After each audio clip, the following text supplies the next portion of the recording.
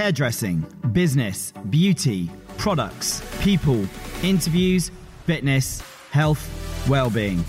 I'm Nathan Plumridge and welcome to Hair Life.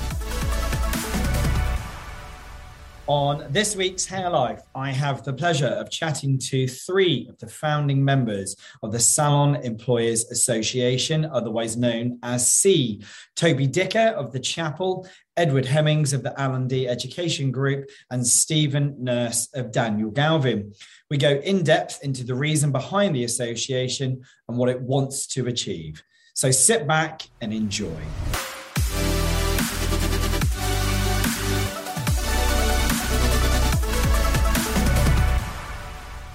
Toby, Edward, Stephen, good morning and welcome to Hair Life. How are you today? Very good. Fantastic, thank you. Excellent. All lovely good, Nathan. Lovely to see you all. It's been a long time coming. You're a tough group to get hold of because obviously you're all very, very busy.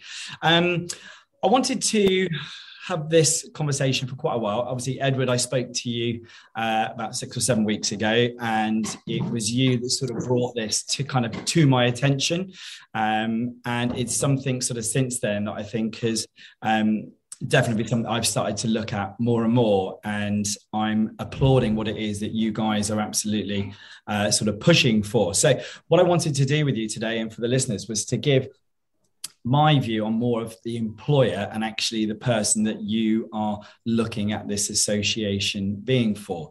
But what I'd love to do first is get some kind of history behind you guys as a whole. So the Salon Employers Association was been built on the back of Save Our Salons, which was during the lockdown process. Is that right? Yeah, that's correct. Let me set the scene a little bit. So basically, Helen Ward, Toby, Luke Hirschison, and myself set up a WhatsApp group initially to try and interpret the government's guidelines to COVID, because they were so confused and not particularly clear, and the language they used wasn't very hairdressing friendly. So we just set up the group to sort of make sure we were on the same page and closing at the same time and opening at the same time and implementing the government's guidelines in a very similar fashion. And then I guess it kind of grew organically from that, in that, guys, we're actually in trouble here, because obviously trade is declining, costs of employment are going up, and it kind of led to a much wider, bigger conversation. We then became aware of what's happening in Ireland, where VAT is currently, I think, at 9%, Toby, correct? Yeah. So we kind of linked arms and have embarked on this journey. So that's how it originally started. Yeah. And how did, the impact of that SOS, it was interesting because I joined up to it. I was part of it. I spoke to my local MP, and actually it did quite a lot of good. Did you find that, as a whole, as a group of people? Yeah, I'm happy to jump in. It brought the industry together, or a certain segment of the industry together, in a way that I hadn't seen before. I think we've all been incredibly competitive with each other for a very long time. And I think the one real positive of this is that we've all got the same problem. Let's have a go at fighting it. And the organisations that represent us, NHBF, British Beauty Council, British Barber Council, and so on, all did a good job of lobbying government to try and get support for our sector. And we got certain grants in place, but we didn't get the VAT. And I think there's a big misconception between different models within the hairdressing industry and who we represent is that. But yeah, I do think it brought, and we'll go more into that in a minute, but it brought people together in a way that I hadn't seen before. In passionate sort of, let's all do this together. Let's explain to the world what we're all about as hairdressers, and let's actually bring some credibility to our industry that it hasn't had before. I think the lobbyists who work alongside the hospitality industry have done a superb job for them, and we were completely ignored. That's my opinion, but it did galvanize that. And the longer term thing is that I think a lot of the problems that we're talking about, or we continue to talk about, were happening way before COVID. Yeah. COVID hit the accelerator button very, very hard and exacerbated some of those problems. So Yeah, I think a lot of good came out of it. I think having the rich group of different people on board was really positive, and the support that we got was great. And one of the reasons that Edward has joined us is because we see another big problem on the horizon, which is the continuation of training within our industry, and the fact that from our records, 97% of people are trained within salons in an apprenticeship route, and there's no understanding of that within government.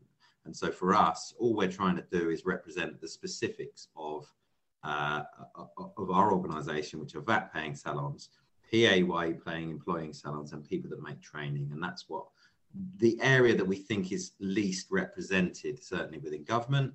And we've certainly got our names out there now.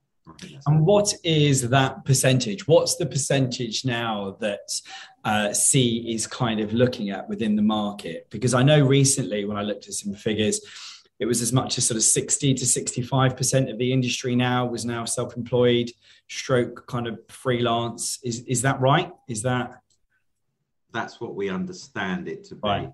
So around 1/3 of the industry left, shouldering the majority of the tax burden, in my opinion. Yeah. And ultimately, in terms of what C is about, that is your target audience. So you're looking at that PAYE salons that 100% employ their teams, people that basically do their education through companies like Edward here. Edward? I think, yeah. Sorry, yeah, absolutely. I mean, we represent, if you like, the more traditional hairdressing business where you employ apprentices, they're trained with organisations such as Edward's, you retain them, they do clients on an employed PAYE basis. And just to be crystal clear, we're not completely anti the self-employed model. All we're asking for is fairness and parity, because at the moment, if you're running a traditional business hairdressing model, it's impossible to compete with a salon down the road where the vast majority of the team are self-employed, because we have to pay national insurance contributions, holiday pay, pension. It's not a level playing field. So we're not completely anti-self-employed, we're just saying, can we please at least make it fair? And from my point, Nathan, sorry, just to add, on top of that, it's guys like these salons who are then adding the 80% on the job training. I mean, so as an industry, as a part of the industry, we are absolutely unique. We are, if you like, as Toby said, there's probably 30% left in the industry who are doing 90% of the training, 80% of the time that the training's done. So if you look at those numbers, we're in a way, we're absolutely mad. Yeah. Where in the other model, you're opening a door, you rent chairs out, and quite frankly, because of how self-employed rent-a-chair works, you don't know what income is going in and out of those chairs. You don't know whether it's on the line. You don't know whether it's straight. You don't know whether tax is being paid on it fairly and correctly. And why should you? I'm not saying for a minute you should do. Why should you? So therefore, our organisation is so important because we're so uniquely placed as a 30% of the industry. And it's interesting, just following off that. So this is probably jumped ahead, but what I'd like to do with this is just go into this a little bit deeper. So for me, I've started to look at the whole education program that we run. So maybe like, obviously, Steve and Toby, you train in salon as well. And so do you have your own education provider that comes in and works alongside you, same as us? Yeah. Yeah. So obviously what you start to then look at now as an employer, number one, is that cost. And the cost of actually having salon assistants now has increased quite rapidly. Obviously, they are non-fee earning individuals. We are basically skilling these people to have a future career. We end up actually carrying what I would class as the financial burden. If they went to university, they would ultimately end up with debt. We are carrying them through this entire process with the view that ultimately they could get to MVQ level 3 and they can probably just leave us. So we've invested a huge amount of time and money into that education program. And obviously, as we've said, a third of the salons in the industry are basically recruiting 100% of the UK's hairdressing workforce. Now, I had some ideas which I just wanted to share with you through this, which were based on help and support. And obviously, this is what C is all about, isn't it? It's all about our group of salons and actually trying to initiate change. And one of the things that I started to think about, which I wanted to discuss with you, was that I never have any issues about recruiting the future and employing as many assistants as possible because they are key to the industry. But what I wondered was that having some sort of financial benefit at the end for salons potentially. Yes, Edward. I think it's a really valuable point as well. And there's one other point that we need to bring up with this, that if you take on an apprentice aged 17 and a half, into that second year of the apprenticeship, their wage then runs to the national minimum or national living wage if you're in London. So we don't even have a sustained apprentice wage. Mm-hmm. And that's something else that's also in our things. And it's very important to mention. Yeah, the government does and have been very generous with grants over the last couple of years. But I think the last big one was finished. It was last April. There was about up to £4,000 available per salon owner. But you're correct. There's no benefit to finishing someone. Absolutely not. Toby?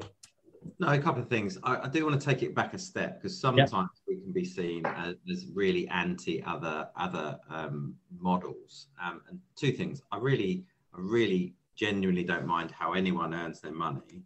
Mm-hmm. And going back to what Stephen said, we're looking for fairness and parity. And the unique part of this is that if you're in a restaurant, you can't go self-employed waiter. You can't do that in different ways. And we just want to get an understanding of that. And fairness and parity is the key. So it really isn't. My opinion is that massive parts of the industry are going to suffer, i.e.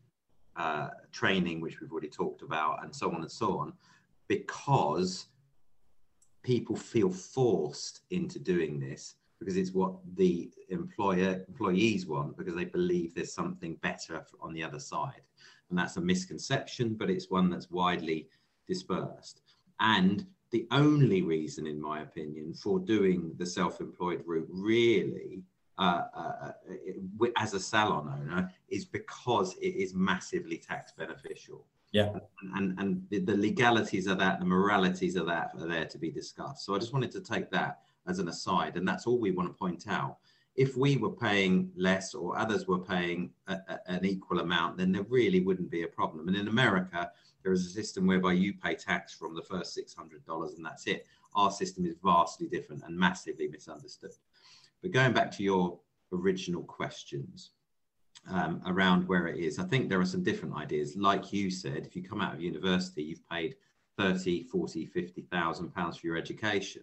We've pointed this out to government already. Why don't we just let everyone go to college, they say, and we all turn around and go, because only 5% of those people are worth employing, and then we'd have to retrain them. And we all know that across the board, that people aren't of a high enough standard, and that's why we do it. And that's a misconception within government currently that we need to work on. The next part of it is to say, so government now pays for their education completely. It costs them way more, and the skill isn't there. Insane. What we're saying is that if you're going on a training program, one of the things we're saying is you are actually getting paid. And what we're asking for is for that training period to be covered by the apprenticeship wage.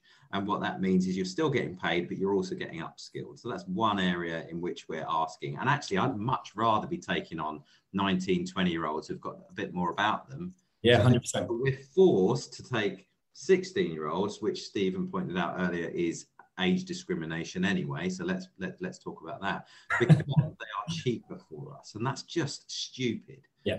So there's that. And then one other suggestion, in fact, we were talking about it with a big national chain recently, is actually, to perhaps change the way we do funding for training, so that perhaps government covers some of the older people's salaries, or a potential type of training bond that is formalized within our industry. Because if you train somebody, bring them to end of the year 3, what we're saying is if there's some sort of bond and they say, yes, I will work for you for 3 years or 2 years or whatever time period, at least we can claw back that £30,000, £40,000 training cost that we put into them. So they're some of the ideas. What I was going to say, Nathan, is you actually don't need us. You've got all the ideas yourself. Hey,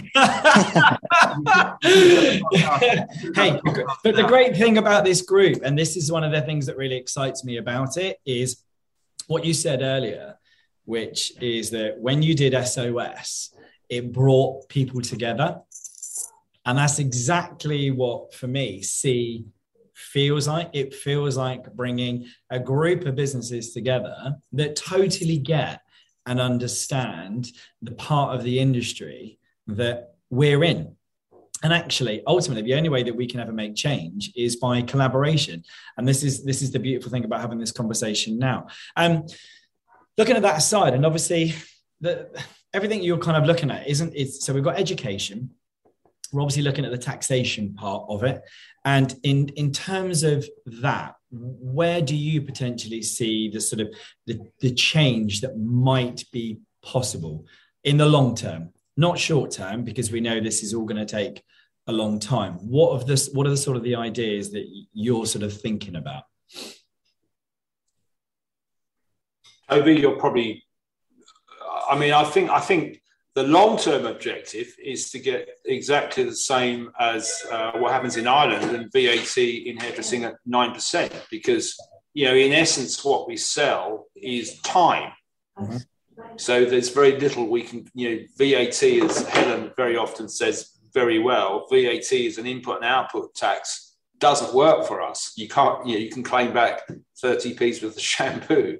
Mm-hmm. Because what we're selling is time. So I think the ultimate goal would be to get a reasonable rate of VAT, as they have in Ireland, at 9%. And what's interesting, employment in the Irish hairdressing sector grew by 23% over, I think, a 4 or 5 year period once they reduced VAT to 9%. Yeah, because there was considerably less incentive to be self-employed, because it gave salon owners a little bit more margin to work with. That's the long-term goal. Quite how we get there, I think we're probably still trying to figure out. Toby, would you agree? Yeah, absolutely. I think first and foremost, pointing out, and another idea that came up just this morning was actually to get the government to see different sectors, because what they want to do is apply tax equally to every sector. And when you do that to a highly labour intensive sector that has the smallest amount of margin, you penalise that the most, because we pay nearly the whole 20% in VAT because we can claim none of it back. We add all of our value through our goods and services. Well, our goods are our people, and people are also the most heavily taxed. Yeah. We also realise is that when you're adding value, you need 6 times as many people in hairdressing as you do in retail. So you are 6 times more penalised when a new labour tax comes in, like employers NI, which is the most misunderstood and unfair tax in the system. If people don't understand that they are paying 20% on top of people's salary for NI, pensions and other sort of benefits, 20% on top of people's salary, that is just a tax. It's plain and simple, hidden from view. And what we want to do is try and demonstrate to government to look at an industry and their overall tax take. And our estimation within our industry is that 35 pence in the pound of every pound that comes in the door goes out in tax. And there is another industry like that. Sorry to interrupt you there. It's really interesting because, again, having looked at those numbers and, again, spoken to clients in the salon about that, they were totally shocked. Whenever you drop those numbers in, they are literally shocked. And we've just had big team discussions this week because they're changing our wage structure and things in line with the legislation changes in April. And my team didn't even realize that I pay, employers' national insurance, and it was one of them. They were just like, oh, didn't realize that. Just going back quickly to VAT, it's interesting because the Irish model, I think, was the original kind of idea, I think, back in SOS, I think. Certainly it was a big argument, yeah. So taking that aside, so when I spoke to my MP, Simon Jupp down here, I actually discussed with him kind of a sliding scale that way. So actually, instead of VAT being kind of 20%, up to 85, actually it went up to like 250. Sorry, so it was like 10% for 250. Anything above 250 up to $1 million was like 15%, and anything above $1 million was 20%. Because actually, when you take our industry as a whole, there aren't many salons. I think it's like 3% or 4% of them are doing £1 million and kind of over. Is that right? I think it's somewhere around there. It's probably less, but I've got some numbers that I can dig out. But one of those, you suddenly have that opportunity then for businesses to grow and actually to not be looking at this low end market where they don't want to cross a threshold. Mm-hmm. They actually want to look bigger because that's where the opportunity is. Luke has come up with some very good arguments on that. Luke Hirschson is another, and he has a really different viewpoint, and he's very, very good to have on the as part of the argument. And he's always said it's the most anti-competitive thing of all. It absolutely stifles growth and stops businesses wanting to become serious. And our industry is treated with an enormous amount of disrespect anyway, I think, certainly by government. And I'd love to bring an MP to try and do a hairdresser's job for even 20 minutes, let alone a day. And people massively underpaid for the amount of effort, time and energy and so on that's put in. That's something as well, which obviously caters for all of us. So we're now in this tough phase. And as salon owners, do you think this is 2022 as it currently stands is actually quite a tough year that it's now looking into, that you're looking at as the year ahead because of rising cost scenarios, because of where we're currently at? Yeah, very much so. Don't forget we've got all the increased energy costs too, which is going to hit us. So yeah, it's going to be tough. I think frequency of visits seems to be declining. The only saving grace is an increase of average bill per service, but you still need to remain competitive. There's only so much that you can increase prices by. Of course, you need to remain competitive. So. Yeah, I think from a bottom line perspective, 2022 is going to be the toughest, without doubt. Yeah, and I think if we continue in the vein we're going, and all I was going to say before, Nathan, is I think exactly a sliding scale of some sort with a much lower threshold is a much fairer application. Yeah, for sure. Very blunt, but going back to how tough it's going to be. In terms of some results of our survey, and what would be amazing is if you could put a link to the survey. Yeah, I will do. You have to. On there, because that is a huge thing. But 93% of respondents, we've had 1,238 employee respondents, so 50 plus respondents, but representing 1,238 employees. 93% said the last 3 months are worse than the period 19 to 20. Wow. Really scary is the biggest segment of those people said that the turnover is 20 to 30% down. 37% of people said that, and the next highest was 10 to 20 at 27.5. So something like 65% of our industry said it's somewhere between 10 and 30% worse, which we all know by our numbers is unsurvivable. So totally. And that's shocking. So how many members have you now got within the association? How many have signed up? Because you've had incredible growth, haven't you, quickly? SalonEmployersAssociation.co.uk is where you sign up. Really, really easy. 1,034. Wow, amazing. Salons across the board. I've just actually updated it, which represents 11,323 employees. And we think that's a huge part of the employed sector. And we estimate Treasury contribution of 226 million. So we're talking serious numbers.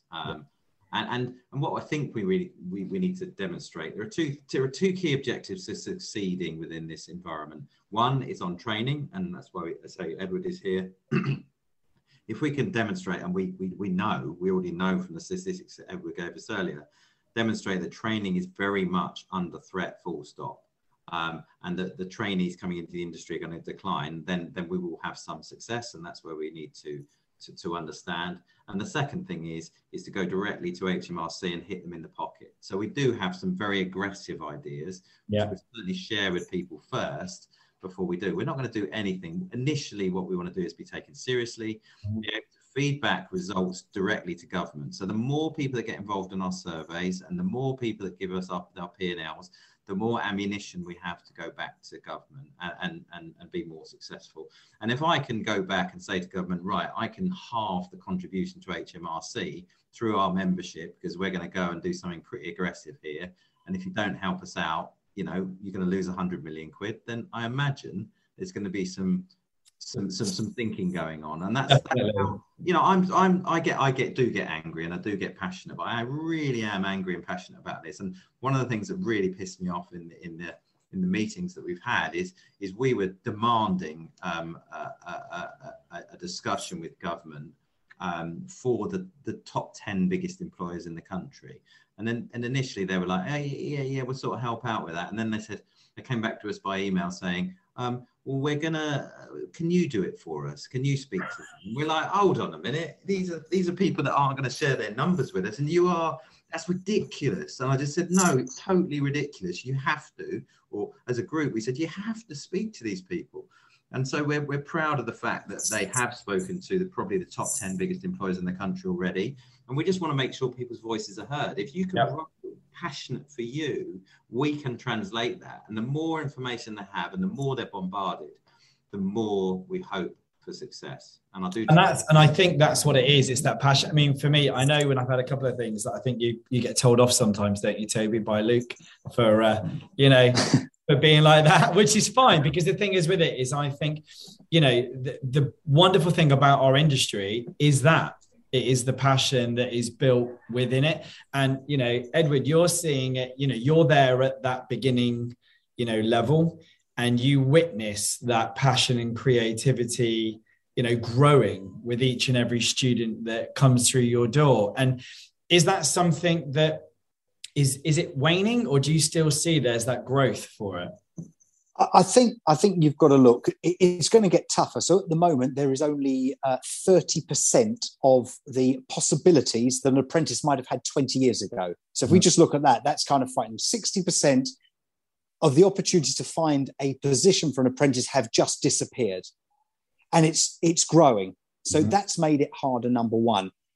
Number two, the 30% left are finding it more and more of a struggle. As we've discussed, Stephen and Toby have discussed with numbers, with national insurance and so on. I think the passion is absolutely still there, and that's up to us as a training provider to work damn sight harder to ensure that passion goes on in our schools as much as it does in the salon. Absolutely, that's really, really important. But it's very important to understand that without the 30% left, these kids don't have an opportunity. And that's government rules. That's the best bit of all. So whilst the government are making it as tough as possible for our sort of business to exist, they're also saying if you want an apprenticeship, you have to go that route. So in fact, there's kind of a full circle here. The apprentices are as passionate. And I have to say, I've had some great conversations with our employers the last few months. They've had to understand that the latest round of apprentices sat in their bedrooms in their pajamas doing school lessons for 2 years. So give these kids a break. They're not used to standing up all day. It's much, much harder. It'll get better again. The kids are all back at school now properly, and the next lot of kids that leave will find it easier to get into the workplace. But it's a great partnership. Great education under an apprenticeship is a partnership. It's no good L&D being the best trainer in the land if I'm dealing with a salon owner that couldn't care less and wants a cheaply paid slave. I want to work with partners like the guys on our group who actively love their apprentice, actively understand that apprentice in 3 years is going to be the next stylist on the floor. And that apprentice in 10 years is going to be the salon director. And obviously, I know Stephen and Toby very well, Luke very well, and it is real life. We've had over the years our ex-apprentices open businesses, and we're now training their teams. I mean, it's just amazing. Kids that I've had under my wings 25 years ago. So we've got to ensure that they've got a future it's up to us to ensure they've got a future, because otherwise we'll end up with a very strange system like they have in America, where really there is no real training and standards. No. And that I think ultimately, you know, I've been in the industry for nearly 30 years. I think that is a scary prospect, because again, I think, you know, Toby, you brought up a minute ago about, you know, the standard of when people go to another training provider that's maybe government sort of supported, and you have to retrain them all over again. And it's particularly hard work, because you only want the best quality. You only want the best quality, don't we? We want our industry to be, again, the world leader, which ultimately British hairdressing has always been the world leader. And it's something that I think us as salon owners, what can we do alongside C? What can we do as individual businesses? I think join us. Nathan, join us. Initially, salonemployersassociation.co.uk. Join us in the first instance. We've got great numbers in 2 weeks. I'm not amazed, because I think we're timely. We're at the right point in time to make this work. But initially, join us. Follow us on social media. Help us every time we put out a poll, a questionnaire, a survey. The more information that we have to go back to BEIS and to the government with, the better. And the more timely that information is, the better. You know, it's no good us going back with a survey from 2 years ago. We need a survey right now. And when we put something out this weekend, we want it on Monday or Tuesday. Mm-hmm. So, we want that information. And with that information, we then build traction with government. We're not going to go away. So for the salon owner, it's to be involved with us. We answer every email within time. We answer every social media message. I know Stephen wants to say something. I'll let Stephen jump in. No, not at all, Alan. I just wanted to make it abundantly clear, we're doing this for nothing. None of us are receiving a bean for this. I mean, I've been in industry my whole life. It's been absolutely fantastic for me. And I'm doing it because it's in my heart and I care. It's the only reason we're doing it. None of us really have time to do this. So, and it's so refreshing to speak to someone like you who absolutely gets it. And I'm sure there are thousands of salon owners like you that get it too. So link arms with us, trust us, and join us on the journey. Definitely. Toby? I did agree with both the guys, joining us in the first instance, because, this is a fluid thing. We want to listen and hear from people too. It isn't just our ideas and that's it. Oh, they're doing this, this and this. Bottom line is you've just come up with an idea a short while ago about some sort of staged VAT thing, and actually thinking about it up to the 250 million quid, whatever it might be. And suddenly you just go, that's a really good idea. Without feedback and without discussion, we won't change anything. What I can tell you already is that the other organisations who were 100% representing us throughout the COVID period before the personal care sector were formed, now want meetings with us individually. And I think that's great, because they are representing a wider sector. And let's be frank, if you're representing a whole industry, you're going to represent that majority better than you are the minority. And right now we are the minority. Mm-hmm. So we're the 35% that's left. They're going to represent that 65% more effectively. And that's completely and totally understandable, right? But what we're saying is without that 35%, there is no 65. It's just done. And so that's where we're slightly differently and more uniquely positioned, because we're really passionate about it and we really get it. And we're all key holders. Mm-hmm.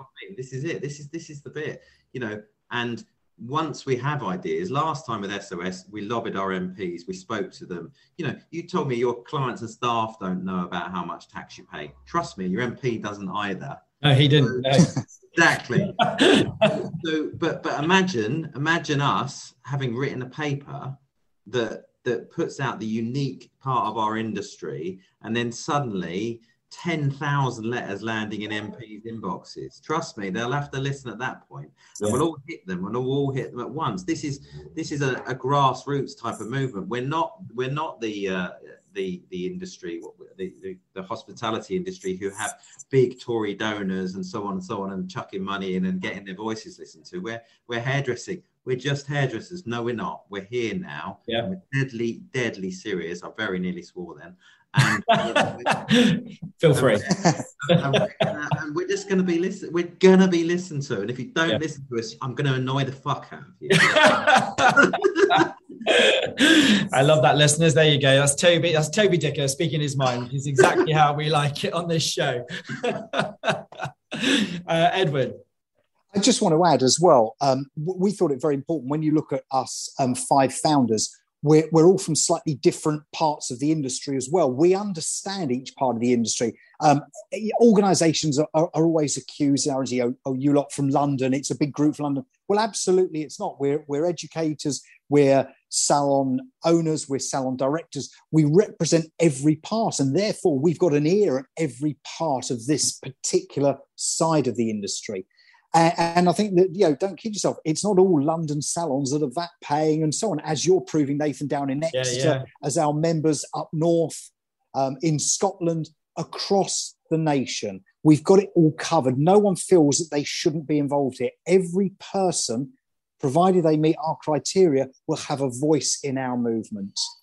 And 100%, I commend you for what you're doing, because as you said earlier, you guys are doing this free of charge. You're doing it in your own time, and it is a very big task. But certainly, I'm 100% behind it in every single way. This show is like a voice. That's what it's there for. It targets slightly different audiences. So I'd love to get you back and kind of discuss this further, Where can we find you? Have you answered our survey yet? I have, yeah. I've done your survey. I've signed up. I've done it all there. Yeah, I'm in it to win it. Because there is. I think there's a great opportunity for change, and I know it's going to take time. But I think it's also could be an exciting opportunity for the industry as a whole. But where can everybody find you? Where do they need to go to keep pushing and find this? We mentioned it a couple of times, but it's the Salon Employers Association.co.uk. That just gives you a little insight into what we're fighting for. Very, very, very easy to sign up. Which you just click the link. A few very simple questions, and then sign up there. And then Edward, you can talk about the social side of things. Yeah, we've got Salon Employers Association on Instagram as well. And what we're using that is really as an instant connection. As you're flicking through Insta, you can find us. We're putting up polls, normally once a week, couple of times a week. It's just simple questions that can give us a feeling in a snapshot of what's going on in the industry. Last night's question was, I can't actually remember, and I posted it, which is a bit of a worry. But we've asked questions like, has the last 3 months been tougher than the 3 months before? Yeah. And it's a great way to get some answers really, really quickly. It's a great way for someone to drop us a message, and we'll get back to them really quickly as well. Social media is massive at the moment. Instagram's a great opportunity to get to people. It's a great opportunity to share information. Especially within our industry. Sorry, yes, Steve. I was just going to say one other thing from the survey, which I think is really, really useful, and I will reiterate what Edward said earlier on when he said, "How can you help us?" We email everybody once they've signed up, and we ask them to click a link. And I promise you, none of these surveys take more than 2 minutes. Yeah. The power that you give us by doing this is huge. Please, please, please, just answer. That's what you heard it here. Go to sign up. And then do the surveys. Right. But it's true. That's what's going to make a big difference. I think it's really interesting is just the 4 top reasons that people are thinking. We put 20 different reasons down about why your business might be having a hard time. And it's really interesting results for us, because the top reason why people think they're struggling is no concession on VAT. Yeah. 75% of people that responded said that. Wow.